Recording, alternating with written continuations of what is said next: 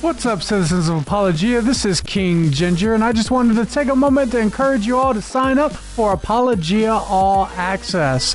When you sign up for Apologia All Access, you're going to get exclusive on-demand content. This means that you and your entire family are going to get to watch every single TV show, every single after show, and every single Apologia Academy with new content dropping every single week. But most importantly, your contribution helps Apologia Studios create quality, Christ-centered entertainment that reaches millions of people on our YouTube channels and through our podcast with the gospel. So what are you waiting for? Change everything at apologiaradio.com. Non-rockabotus must stop. I don't want to rock the boat. I want to sink it. Are you going to bark all day, little doggy, or are you going to bite? Brett, I love you, Jeff. Delusional, yeah. Delusional's okay in your worldview. I'm an animal. You don't chastise chickens for being delusional. You don't chastise pigs for being delusional. So you calling me delusional using your worldview is perfectly okay. It doesn't really hurt. She hung up on me. What? Desperate times call for faithful men and not for careful men. The careful men come later and write the biographies of the faithful men, lauding them for their courage. Go into all the world and make disciples. Not go into the world and make buddies. Not to make brosives. Right. Don't go into the world and make homies. Right. Disciples. I got a bit of a jiggle neck. That's a joke, Pastor. When we have the real message of truth, we cannot let somebody say they're speaking truth when they're not. Take an amazing journey to a place that will blow your mind and move your heart so you will never be the same again. What's up, guys? Welcome back to another episode of Apologia Radio. This is the gospel heard around the world, coming at you guys from Phoenix, Arizona. I'm Jeff, they call me the Ninja. That's Luke the Bear. What up? Also, Marcus King Ginger Pittman. I'm alive. That's right. That's right. It's been a busy week. And it's been crazy. We got Zach Conover, Director of Communications from EndAbortionNow.com. Welcome to the show, Zach. Presente. Present. Muy presente. All right, guys. Lots to talk about today. Welcome to the show. If you guys are a new listener, we are glad you guys joined us. You guys can all go to apologiaradio.com, get over 200 past radio and podcast episodes. Such a blessing to be a part of this, guys. So humbling and just amazing, the things that God is doing around the world. Just actually got word recently that there's a church in Canada, another church in Canada. Another church in Canada that people started listening to Apologia Radio in the church, and then ended up getting up to the elders, and this church in Canada became Reformed. It's amazing. The whole way. Wow. It's the second church in Canada we've heard of that's gone to Reformed theology as a result of listening to Apologia Radio. What? Praise God. Praise the That Lord. Reformed theology will get you. That's all. It'll get you every time. It'll get you every time. That Bible, though. Hey, guys. We are so excited about what God is doing in the world, in the kingdom of God, and in the small part that we play in it, and that He's allowed us to play in it. We're just so grateful. God has been doing so much this last year through your partnership with us. So that's the thing we want to emphasize. All of you guys who share content, pray for us, and in particular those of you guys that are actually partnering with us on a monthly basis with Apologia All Access. You know, it seems like, $7.95. It's a small donation. You said cent. Did I say it? Cent? You're like flirting, but it was really delayed. It's because I've been watching Mix. 75 cents. Which we're going to play for you guys. Big treat. 75 cent. That donation, when you have the amount of people that are partnering with us, that goes a long way, and it allows us to do what we're doing. So, for example, can I give you guys just one quick example and move into the show content for the day? We went to Kauai recently because we're planning a church there. And bringing Marcus out and filming and going out there and getting engaged with some Mormons that were out there. Mm-hmm. We were able to record that and put it up. It's already been seen by 30,000 people, and around the world. Crazy. And that whole conversation, blessing people, Mormons are engaged in hearing the gospel, and people are coming to Christ. Christians are getting encouraged to go out and defend the faith, and all that takes place because of you. That is the truth. It does not happen. This ministry doesn't even happen without you. If you don't know this, Apologia Church is a small church. It's a small church. We're not a mega church. We're a very small church. 200 people. About 200 people. And we just depend on believers from around the world to partner with us in this work. And because you do, big things happening. And so I'll move right into what's happened just this week. God gave us the opportunity to have a platform where we can engage the culture weekly on a broad variety of issues, to do it in a compelling and meaningful way, an innovative way, in hopefully a faithful way, and to do it with the heartbeat of it all, to point people to endabortionnow.com, to engage the culture of death. And God's given us our first week. It was a huge success. Huge success. And I wanted to say thank you to everybody who watched it and shared it, and in particular, those of you guys that have been encouraging us all week. I mean, I think that we've got more positive encouragement and amazing things said about this new platform than anything else we've ever done. We had, I just want to make this clear in terms of like how many people were watching. During the first minute of the countdown, we had more people watching before the show even started than people that watch our abortion live streams. Right. It's true. So yeah, when it was first opening up and just in the countdown, right? Is that what you're talking about? Yeah. Just in the countdown. There's like it was 400 incredible. people within the first We 5 were minutes. just like we couldn't even sit down. We were just like, oh, what is happening? Right. So as of right now, we're doing the show on a Thursday. It's got about 40,000 plus views on our Facebook Live, and it's got about, 5, 6, I guess, on YouTube. We just dropped it there. Damn. So God has just really been blessing that, which means it's more opportunity for us to communicate the biblical worldview and the gospel into all these cultural issues. That's what it's about. It's not about Apologia Church, it's not about Apologia Studios, it's not about me, it's not about Luke, it's not about Zach, Marcus, none of us. Yeah. It's about a weekly opportunity to engage in a faithful way with the gospel. And think about this, guys. For those of you guys that have been following us for years and been supporting us for years, think about this.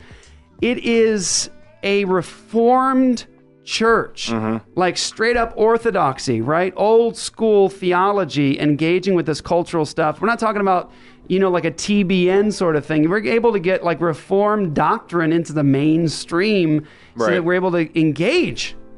It's awesome. It really is a blessing. And, we had, a few people that couldn't understand what was going on.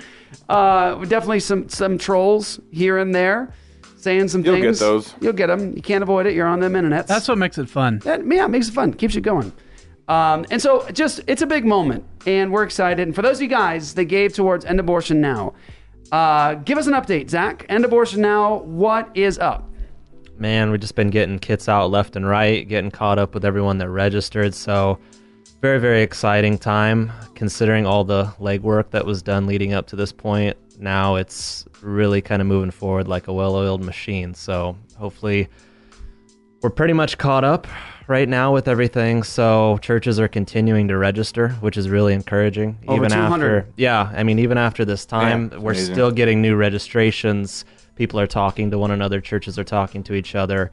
So it's been very encouraging to hear about that. They're going to the clinics. We see live videos from Maine, as far as Maine, all the way across the country. Yeah. Midwest. We have a lot 9-year-old girls. Yes. Did you see that? Yes. Yeah. 9-year-old girls Right. reaching outside an abortion mill door. Yeah. I didn't care. Yes. Yep. Amazing. Those Hoosiers are doing big things Hoosiers in for Indiana, Christ. man. Hey, that's right, Yeah. Hoosiers. Crazy stuff, man. And hey, for those of you guys that gave towards it, can I give you guys a little comparison? Not in any way to glory in ourselves, but just in terms of what God is doing. Some of you guys gave $20 towards End Abortion Now. Some of you guys gave $1,000 towards End Abortion Now. We had an initial goal and budget of $250,000. And in comparison to the pro-life movement and organizations, that is just a drop in the bucket. Right. One example is what we my talked about last week on Apologia Radio is the pro-life industry raised $250 million. That's $250 million to fight against partial birth abortion, and did nothing, accomplished nothing to save one life, and just added 4 inches, essentially. And that's $250 million. God allowed us to raise $250,000, such a small amount of money in comparison. And guess what? We're not even a year in, and over 200 local churches across the country that are out now saving lives and preaching the gospel. We have a weekly platform to engage. We're sending out stuff in the media, and we're sharing it and sponsoring it so it's seen by more people. I am convinced that Huffington Post wrote that article about Planned Parenthood supporters damaging the cause through their behavior. I am convinced that they wrote that because of what we were putting out, exposing Planned Parenthood supporters' crazy behavior with the cowbells and everything else. There's no question about that. There's no question about that. Yes. And so, guys, things are happening. So for those of you guys that gave, praise God. He is at work.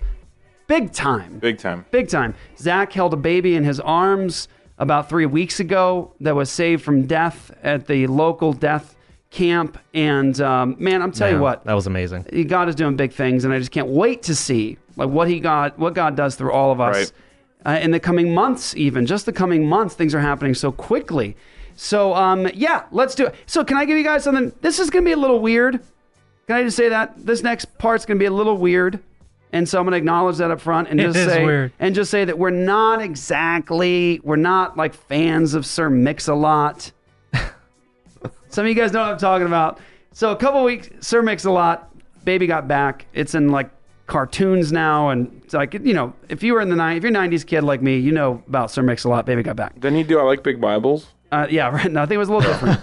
This is a little different. I remember that. Yes, I remember that. That's amazing. So, I can't remember exactly where I was when this happened, but I see something come up in our Apologia message thread, and it's Carmen got a job. Carmen is our head editor and cameraman and all things. He's the catch-all.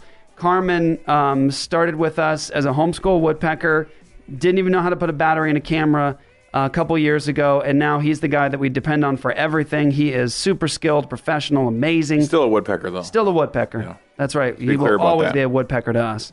And that's for sure. But Carmen, if you see something coming from Apologia Studios, there's a good chance Carmen's hands are all over that. He did it. And Apologia TV, an after show for those of you guys that are all access, which we hope is all of you. He does that. You're seeing his work. Well, anyway, I see in my message thread that Carmen's got this amazing job, and he's doing some work, and everyone's freaking out over who it is. And I'm like, who is it? And it's Sir Mix-a-Lot. The Sir Mix-a-Lot. Yeah. The one-hit wonder. Right? The one-hit wonder. Sir Mix-a-Lot, Baby Got Back. And so it turns out Carmen got a job because of his skills. Where'd she come from? What? Where'd she go? Oh, where Baby Got Back from where? Oh, got it. Okay. Took me a second there. Luke is a master of dad jokes and puns. It's true. Yes. Okay. And I'm proud of it. Yes. Love it. So anyway, he gets a job working for Sir Mix-a-Lot to do a behind the scenes of a new video that's made by Joe Nichols, where he's doing a cover country version of Sir Mix-a-Lot's Baby Got Back. Now, like I said, we're not big fans of Sir Mix-a-Lot. We're not telling you to like the show. We're not saying we like the show. We're not saying it's holy. What we are saying is that isn't it amazing that you got a Christian like Carmen who's good at his skill and what he does, and he was able to land a job to produce content for something at this high level. I'm going to let you hear this. I'm going to let you hear this Dominion. because it's not going to be out of your head for the rest of the day. Just warn people I'm too. warning you now. Like the genres cross, it'll jar you. Thank you. You're welcome. Here you go. I like big butts and I cannot lie. You other fellas can't deny. When a girl walks in with an itty bitty waist and a round thing up in your face. So there you go. And look, like I said, I prefaced that by saying we're not in support of the lyrics and all those different things. But what is amazing is that you have a homeschool woodpecker like Carmen that is so skilled in his labor now that he's getting picked up for jobs. Do you remember when Darren Doan was at ReformCon and he told that Kid Rock story? Yeah. Yes. So Darren Doan said that he was working, he's worked with all sorts of musicians on music videos, and he was saying that Kid Rock wanted him to do a video, and Darren Doan essentially said, well, when you grow up and don't want strippers in your videos, give me a call. Right. And 3 years later, he called him and said, hey, I've grown up. And so Darren did the music video for him. So there's an importance of having Christians who are influencing the creative culture so that they get to decide what goes in the videos that they make, and the pagans come to them for work. True. So. Yes. All right, so hey, we have an amazing opportunity today to share with you what my favorite TV show we've ever done. The audio from it. It happened today. It's my favorite one because you'll see. It's just going to, I think, really bless you. We wanted to do a show talking about the standard of piety that oftentimes evangelicals in the West erect around our language. Now, by the way, I want to just say this because it's important. If you were to go into my house, my home does not allow any kind of cursing and swearing and crude language and those sorts of things.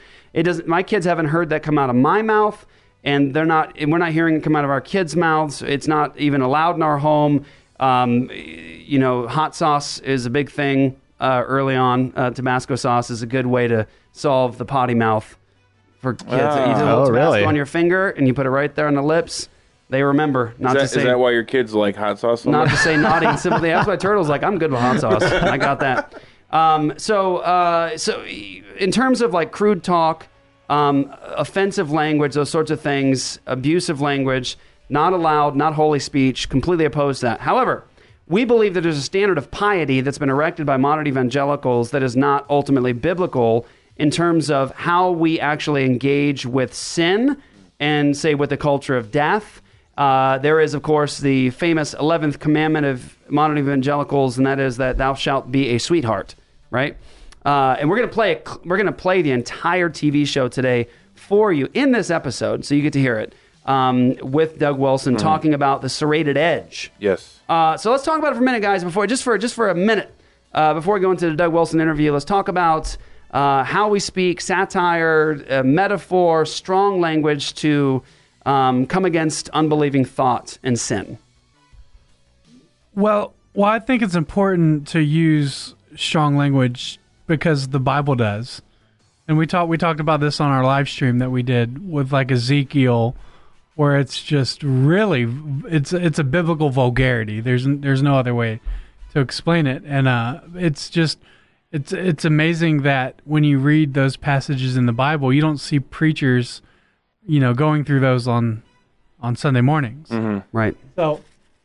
So, but when we talk about like Christian media, there's this really ungodly standard as to what a good movie or TV show can contain. And it's not a biblical standard, it's a marketing standard that we've kind of embraced as a biblical law. And so it's not good, and it makes Christians irrelevant and unengaging in their dialogue, I think. And so that's why we started next week, was because we really wanted a show that specifically is cutting and sharp, right, and detrimental to opposing worldviews. Yeah. And I think that's what we got, man. I think that's the show is. I'm so excited about it. And I just wanted to mention something real quick. We kind of skipped over it, but we had 740 live viewers. That was a record for us. And not only that, today PureFlix, they have 1 million views on their Facebook page. We only have 30,000. They have 1 million likes on their Facebook page. We only have 30,000. And today PureFlix did a live video, and there was only 70 people watching. So that's a really huge compliment to our followers who engage on our webpage. It is. So you guys really shared and promoted that show. Like that's an insane number. I've seen Answers in Genesis live streams that didn't have that many viewers. I saw Kirk Cameron's Bible Bee episodes that didn't have that many live viewers. So I mean, it's really tremendous, guys, and I look forward to that growing. And we needed 25,000 live viewers. Yeah, we need 25,000 live viewers. Yes. And so, it only takes one episode of Next Week that gets 800,000 views to beat the lowest rated talk show on broadcast television. Yeah, and that's having a Christian show communicating biblical truth and the gospel at a level that's beating these other shows. Yeah, and it's important. It's important because every other late night host has a distinct liberal worldview. Every one of them. There's not a single one of the hosts that are not liberal. Now there are like Jimmy Fallon, who play a sort of politically neutral position in their monologues and jokes. It's a myth. Well, it is a myth, but he'll come down on both sides. But ultimately, it comes out in the interviews and other things that they talk about.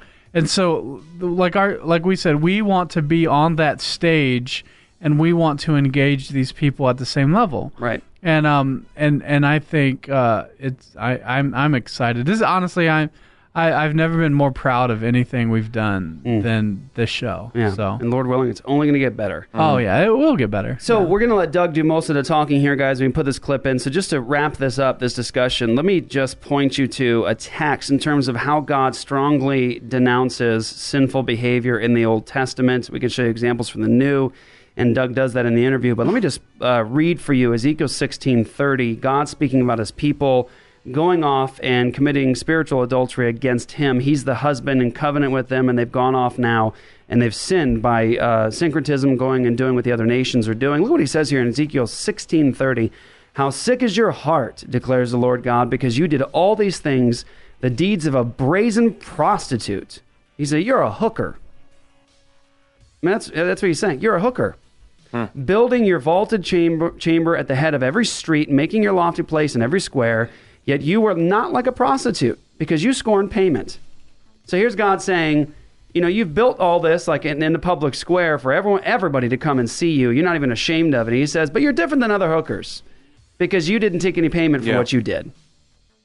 You offer it for free. You did it for free, but you gave your gifts to all your lovers, bribing them to come to you from every side with your whorings. So you're different from other women in their whorings. No one solicited you to play the whore, and you gave payment while no payment was given to you. Therefore, you're different. So he's saying you actually pay other people. You pay other people to be the hooker. So you're different than other hookers. Oh, man. Now, that's some strong language. And somebody could say, well, you should never speak to somebody in their sin like they're not an image bearer of God. And Doug's going to answer that for us in a little bit. They're the ones that are pretending like they're not. But here's a really strong one. Ezekiel chapter 23. And if you have kids, well, this is in the Bible. But I'll do my very best just to let it speak for itself, okay? So just be aware of little ears, because this is a conversation about adult things, of course. Ezekiel 23, God's continuing just to point to Israel's sin. And he says in verse 18, when she carried on her whoring so openly and flaunted her nakedness, I turned in disgust from her as I had turned in disgust from her sister. Yet she increased her whoring, remembering the days of her youth when she played the whore in the land of Egypt, and lusted after her paramours there, that means lovers. She lusted after her lovers there, whose members or genitals were like those of donkeys, and whose issue or emissions was like that of horses. So here, now, why talk about it?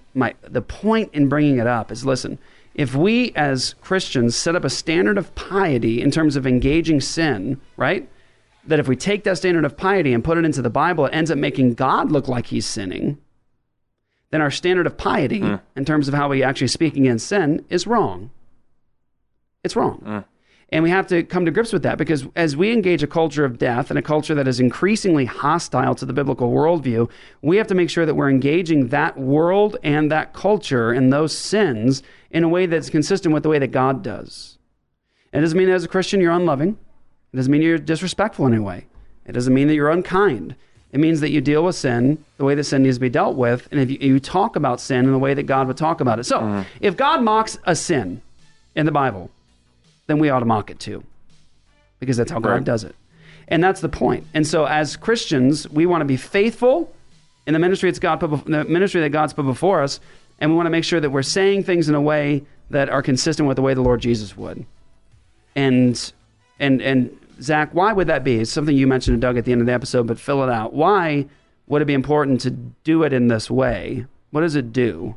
What's the end result? Yeah, I mean, one of the examples that he gave that I thought was really good was in the book of Job, when God shows up on the scene and basically answers Job with all these rhetorical questions. And Job ends up coming to a place of complete and utter repentance to God because he realizes the seriousness of his sin. Right. Who is he to question this God who made all things? So what it does is, when you're engaging in, righteous mockery, as you call it, people would say, well, that's an image bearer of God that you're ultimately coming against, but that person is usually the one that's defacing the image of God. Right.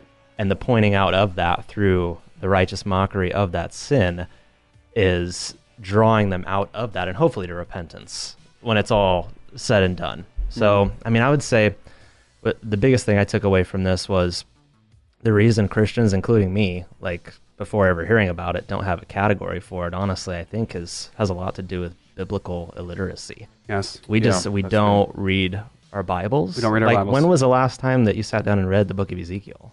Right. It just, I asked myself that. So from beginning to end. So I think if we were just to get our theology, the way that we speak, the way that we do everything, from evangelism to righteous mockery, from the text of Scripture, we would have the categories for these things. I think I told Luke, maybe I told Zach, one of the two of you guys, I was talking to Candy about Serrated Edge in the book that Doug wrote, right? And then she was like, well, give me an example. What do you mean? And so I quoted Ezekiel 23:20 to her, right? I just said it. Yeah, that's not there. She said, don't ever say that.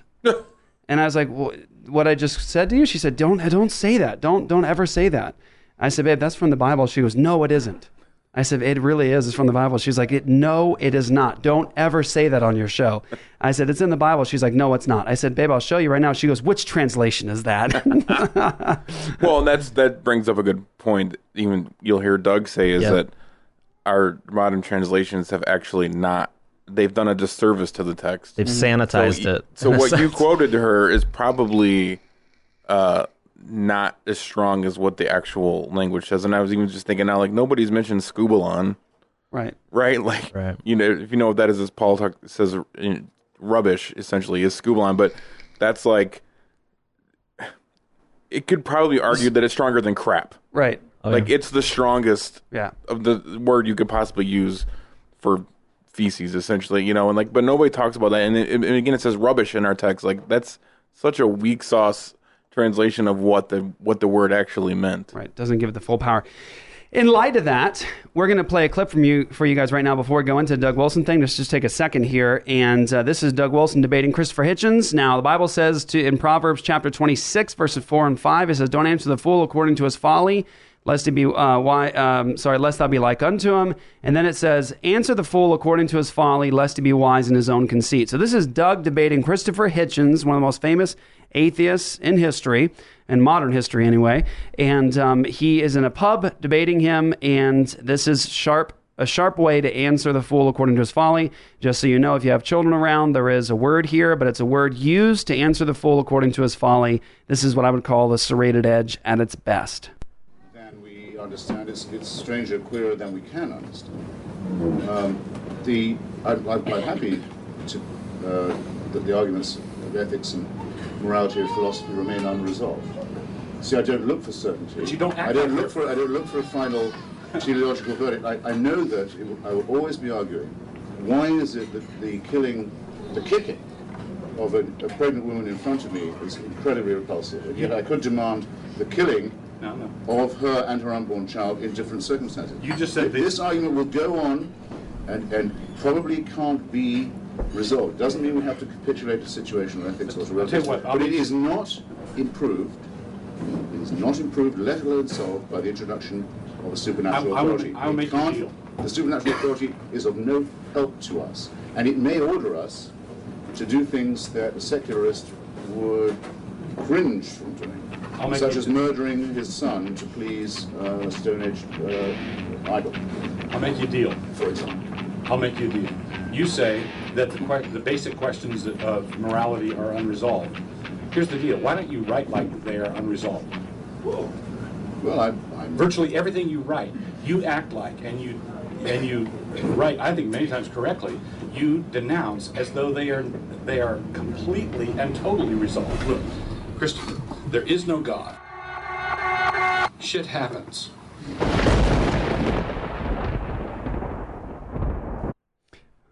There you go. Teach me how to Dougie. Yeah. Answer the fool according to his folly. Unbelieving thought. An atheist like Hitchens has no basis for morality. He believes that all of us are stardust, protoplasm, and a cosmos that doesn't care. He believes that there's ultimately no objective standard of morality, and here he's complaining about wickedness and sin and those sorts of things. And so Doug answers the fool according to his folly.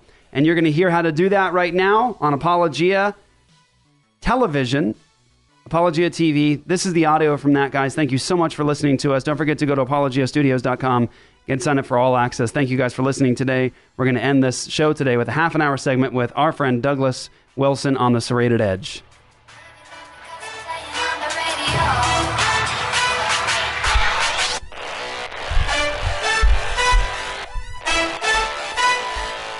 Hey guys, how's it going? I am Chris Wineland, and I am so excited to talk to you guys about Apologia All Access. We're going to get full episodes, after shows, maybe me doing some crazy stuff. Who knows? I think I learned how to do it. I learned how to hit the record button, put it in, they don't even know. I come here at night and do it, so it's going to be great. It'll be on there. And you're also going to get Apologia Academy, and you do not want to miss any of those things. I'm telling you, it's amazing. Not only that, but we've got a brand new website coming up, Apologia All Access website, and it's going to be fantastic. I've already heard people talking about it, and it looks amazing. You have to join Apologia All Access. You do not want to miss that. This is the Chocolate Knox. If you love that wonderful sensation of chewing glass, this is the show for you. Cross Politic is a weekly show and podcast that fixes the taboo formula of faith, culture, and politics, proclaiming the lordship of Christ in every corner of our culture. Hallelujah. Gabriel Wrench is a deacon from Texas, and he wears overalls. One time. Chocolate Knox, a.k.a. Dave Shannon. He's a movie maker from Minnesota. Action! I'm Toby Sumter, pastor here in Moscow, Idaho, and I used to live in Alaska. Did you know that? No. We've interviewed everyone from Alveda King to Ted Cruz to Steve Dace to Walter Williams, and we invite you to join us here at Cross Politic as we learn to fight, laugh, and feast, all to the glory of God. CrossPolitic.com.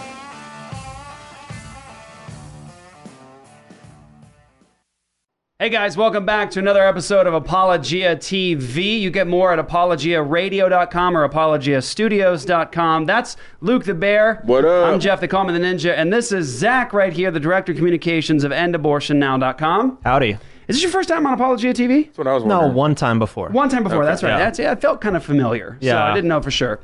All right, Glad guys. to grace it again. That's right. So, big things happening at Apologia Studios. I want to first say thank you to all of our all-access partners. You make everything we do possible, so thank you. We just launched a brand new late-night talk show.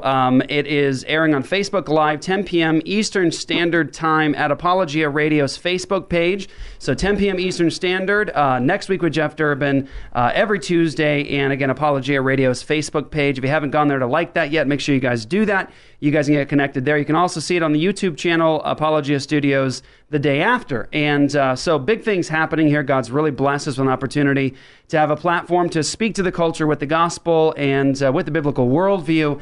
And with this new show, we do some pretty kind of cutting, serrated edge kind of commentary things against the culture. So the purpose of the show really is to communicate the gospel to the culture and to really rally churches across the country around EndAbortionNow.com to bring the gospel to the abortion mills and to put an end once and for all to abortion. But it's more broad. We're not so nearsighted as to say it's just abortion. We want to engage all the cultural issues that lead to the culture of death in our nation. But with this show comes some pretty tough stuff, some hard statements against unbelieving culture and secularist worldview, atheistic worldview. And so we thought that we would gather the help of one of our favorite people in the world.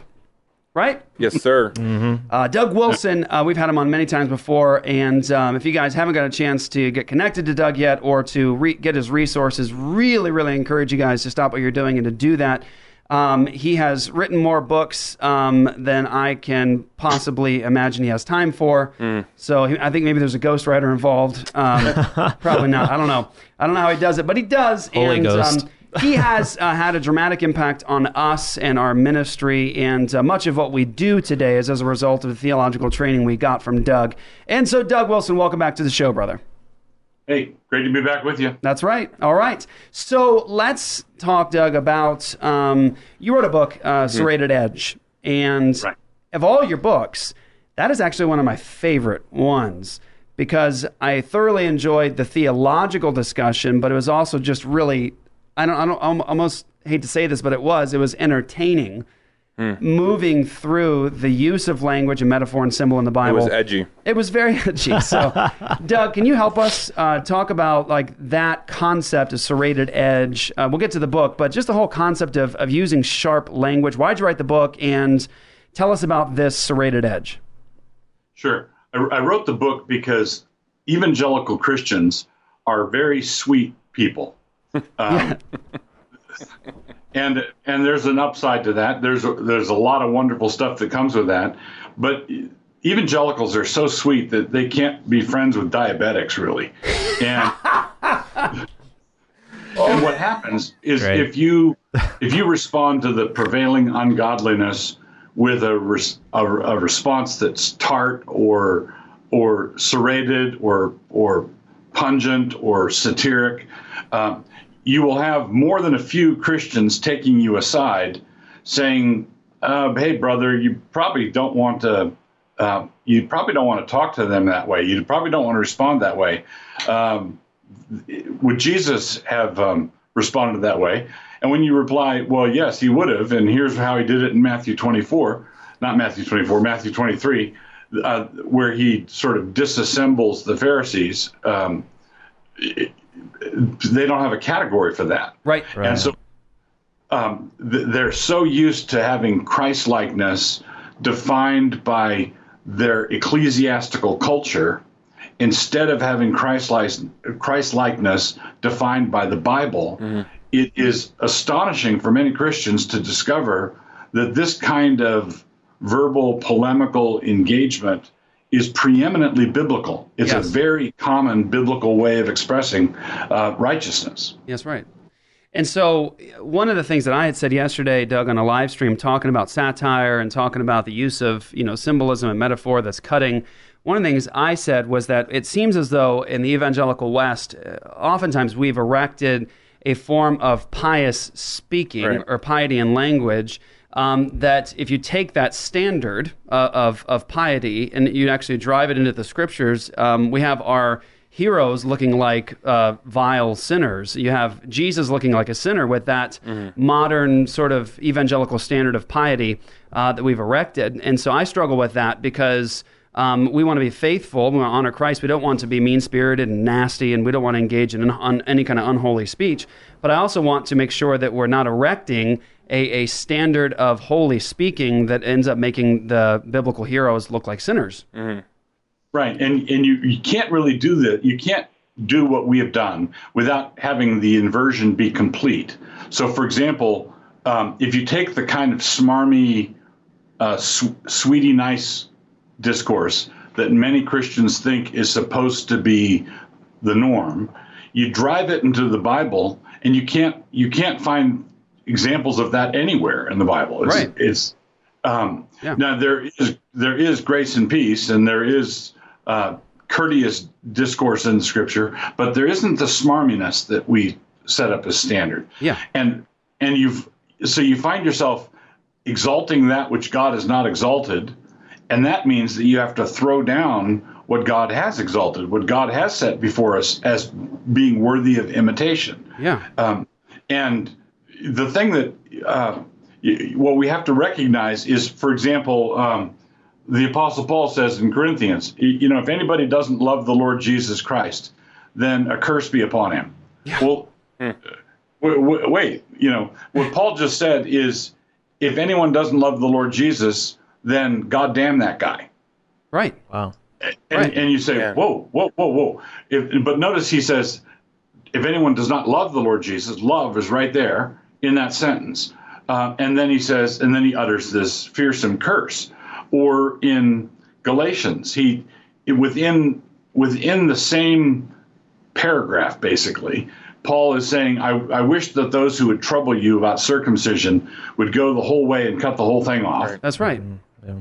And then he says, within just a few sentences, make sure that you don't bite and devour each other, because love is the fulfillment of the law. Right. So either Paul is a thundering hypocrite, which Christians have to exclude by definition, believing Christians have to exclude by definition. Paul's not being a hypocrite there. Or love is not what we think it is. Very good. All right, guys. Important point, and that is the true Galatians 5 serrated edge right there, for sure. Literally, yeah. Be right back, guys. ApologiaStudios.com right here with Douglas Wilson. Make sure you guys stay with us.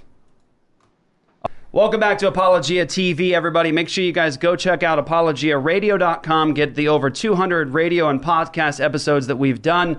There's so much there, such an amazing history that we are humbled and really honored to be a part of, guys, with some of our favorite theologians and pastors and scholars and scientists. It really is a tremendous blessing and an honor to be a part of. So go check it out, guys. Share some with your friends and family, and then and make sure you guys partner with us with All Access, guys, so you get all the TV shows, the after show, Apologia Academy, and Doug has actually some stuff on Apologia Academy that is amazing on the biblical worldview. All right, back now talking about the serrated edge, and I love how we finished that last segment talking about that was good. The kind of language that's used. And Doug, I actually really love how you follow that example up with the circumcision discussion. Paul says in Galatians 5 that he wished that they should just go the whole way, cut themselves off. And he said it. And then he follows it up with fruit of spirit. Love, right? Love each other. I love each other. Yeah. It's amazing. So, Doug, can you fill it out a little bit more? Because I do want to go into where the line is and how we can kind of understand what that line is.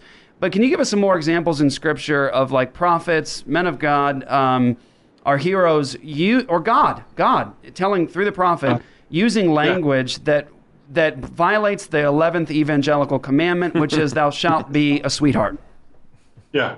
So God himself comes down at the end of the book of Job and speaks to Job out of the whirlwind and says, tell me, Job, where were you when I created the world? Fill me in, since you know so much. That's right. Why is God, the creator of heaven and earth, being sarcastic to a creature?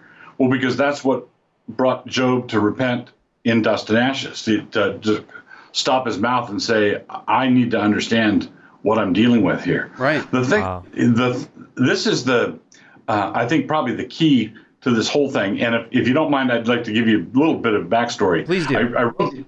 I wrote this serrated edge, and then sometime after that, I got a letter from John Armstrong, who was publishing at that time a journal called Reformation and Revival Journal.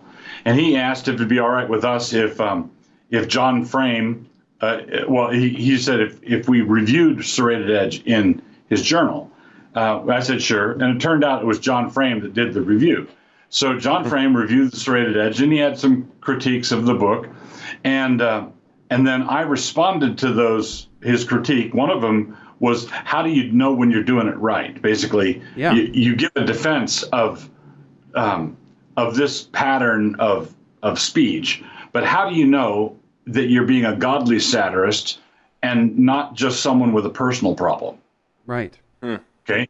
And that was one of his critiques. So I put together, and it's on my blog. If you go to Blog and Mablog or DougWills.com and just type satiric edge in the satiric bite in the search bar, there's a post that says, and Wilson, almost suitably abashed, responds. Okay. And I outlined 21 things that tell you that you're doing it right, and what distinguishes doing it right from doing it wrong. And the central thing is that you're using this as a tool or as a weapon. You're not doing it because you're a crotchety person and you can't help it. Yes. So if you're the kind of person who always gets bad service in restaurants. The world never makes you happy about anything. You're just a grump. You're not a godly satirist. You're just grumpy, and everybody has a hard time being around you. But if you are a warrior can go to battle and be fierce with the enemy and come home and love his wife and love his kids. And no one sees a discrepancy or an incongruity. Well, wait a minute. How can you be so fierce with the enemy and so loving to your wife? Well, you'd say, well, because she's my wife and he's the enemy. That's how I make this distinction. So there are a bunch of criteria that I put together, but one of them, number 8, is that a godly satirist should target lack of proportion, not exhibit lack of proportion. So a satirist targets lack of proportion, not exhibits lack of proportion. And when satire and when the serrated edge is done right, what you do is you bring this tool or this weapon to some cultural outrage. Yeah. And let's take abortion on demand as an example of that. Abortion on demand is outrageous. Selling baby body parts is outrageous. The fact that it's revealed that this is going on and we continue to fund Planned Parenthood is outrageous. Everything about it is outrageous. Okay? If you satirize what they're doing, if you bring a satiric bite to what you're doing, you can successfully invert the whole picture. What we have is this outrageous industry that is accepted as mainstream, and a godly satirist can reveal the outrageous as being outrageous. And the other thing is, until his work is done, it's the satire that's thought to be outrageous. Yes. Okay. That's a good point. Yes. Yeah. So we are living in a culture where we've killed 50 million children. A bunch of them we've sold their parts. We don't know what bathroom to use anymore. Men can marry men. Women can marry women. You can self-identify as anything you want to be. Facebook says you can be, 52 genders now? Right. Are there really that many now? Oh my goodness. Unreal. Yep. Yeah, it's unreal. And clearly, because they're not up to 107 genders, they must be haters. Yeah. Right? So we have a culture that is in complete disarray, and people are walking around as though this is normal. Yes. Okay, it's normal.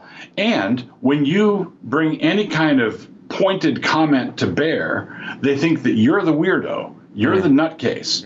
So you're the one who objects to chopping up babies. You must have a problem, exactly. Right? Yeah. Right. Yeah, yes. I've got a problem. It's you guys. Yeah, that's right. Yeah, that's right. So when satire, when a true ability to come after it, throw your whole weight into the punch, like Jeremiah knew how to do, or Amos knew how to do. So you asked for other examples. The whole book of Amos is an extended satire. Jeremiah punches hard. Isaiah punches hard. When Isaiah describes how you chop down a tree and you burn a third of it to keep yourself warm, and you make your God out of this other part of it. Yeah. You've got this wood shop where you just made your God, and then you sweep up pieces of your God and throw it away. Yeah. When Elijah confronts the prophets of priests of Baal on Mount Carmel, this is another thing. Oftentimes our translations tidy things up a bit so that you don't so you don't outrage anybody in if you read this part of the Bible in the church service or something. But Elijah basically says, shout louder, your God's in the John, apparently. Yeah. Right. Bang on the door, Elijah says. Now, what kind of interfaith dialogue is that? Yeah. Well, it's not our kind of interfaith dialogue, that's for sure. Right. Wow.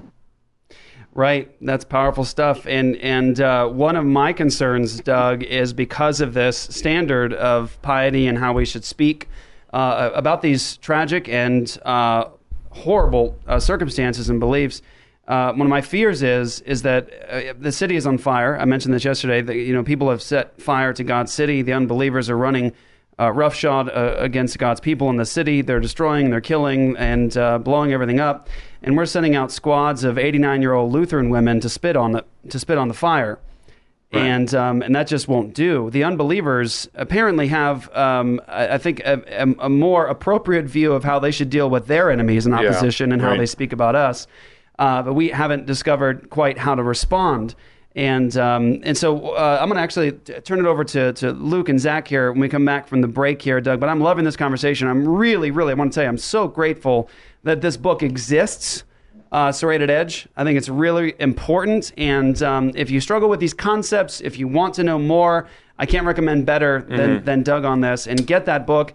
You will enjoy it theologically, and you will truly enjoy it as you read it. You'll have a good time reading it.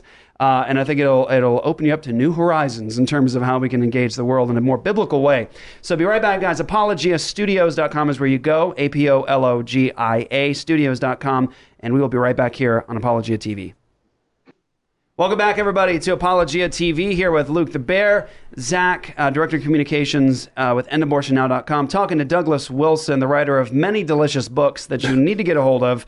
And we're talking about Serrated Edge. You need to get that book. I'm going to turn it over to you guys now. Go ahead. Well, my question, I don't know, Doug, if you saw there's one specific joke from the show we did this week that's kind of sparked a lot of criticism, and we've had a lot of accusations thrown at us saying don't use innuendos.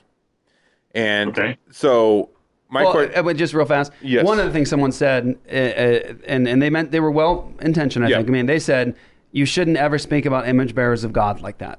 Yeah, right. So my question, I guess, is where do we draw the line? What's the difference between an innuendo and biblically righteous satire?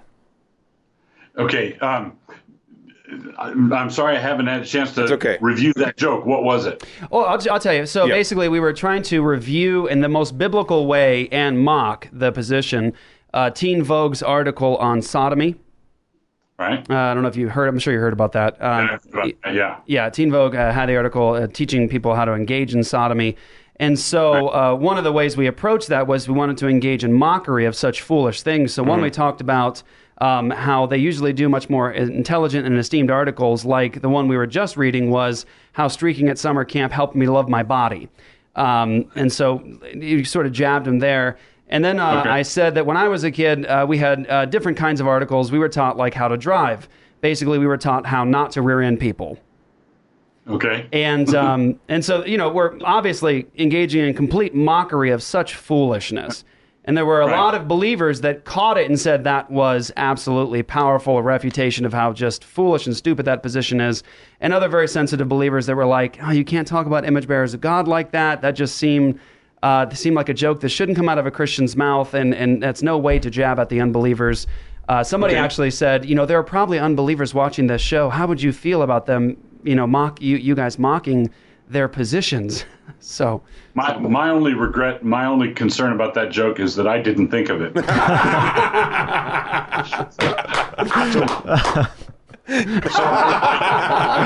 you heard it here, guys. All right. I want to rebuke you guys for that.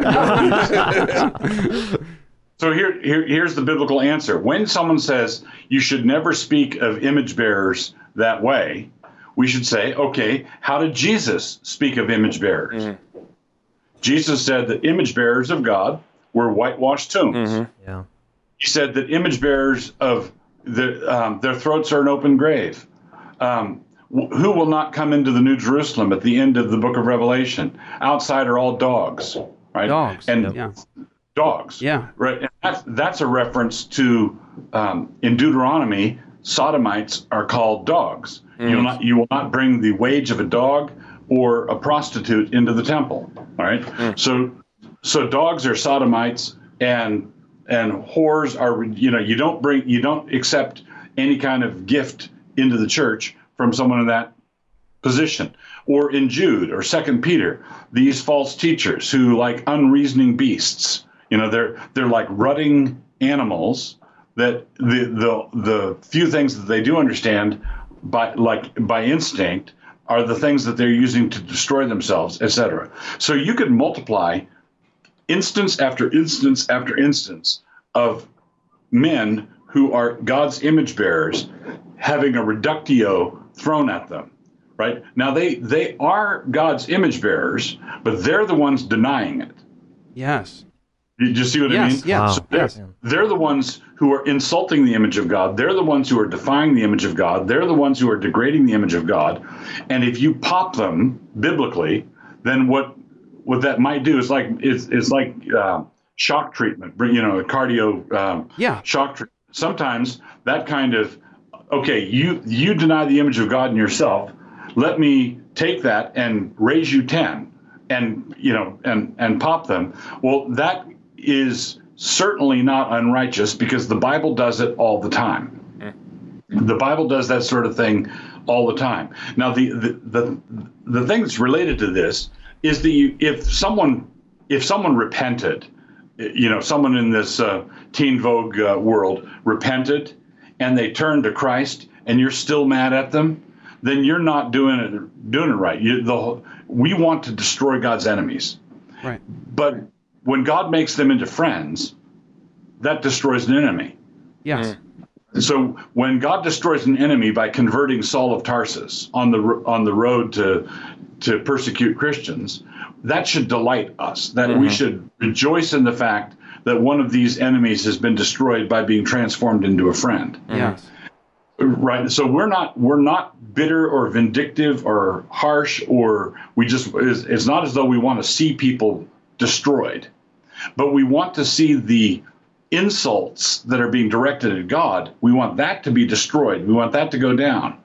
And if God does it redemptively, wonderful. And if he doesn't do it redemptively, at the end of the story, he's going to do it old school. The thing that's interesting in the book of Revelation, when Babylon is destroyed, and it says the smoke from her goes up forever and ever. Yes. That's the one place in the New Testament where the word hallelujah is used. Wow. The saints of God watching Babylon burn and the smoke from her going up forever and ever. That's the one place where God's people say, hallelujah, glory. Man. Oh, this discussion is so important. About a minute and a half left here. Is that a quick question? That just reminded me, not really a question, just a remark about the example that you used from Job. All of the rhetorical questions that God asks him that lead him to a place of absolute and utter repentance, to where he's just, tearing his clothes and, saying, up until now I hadn't seen you.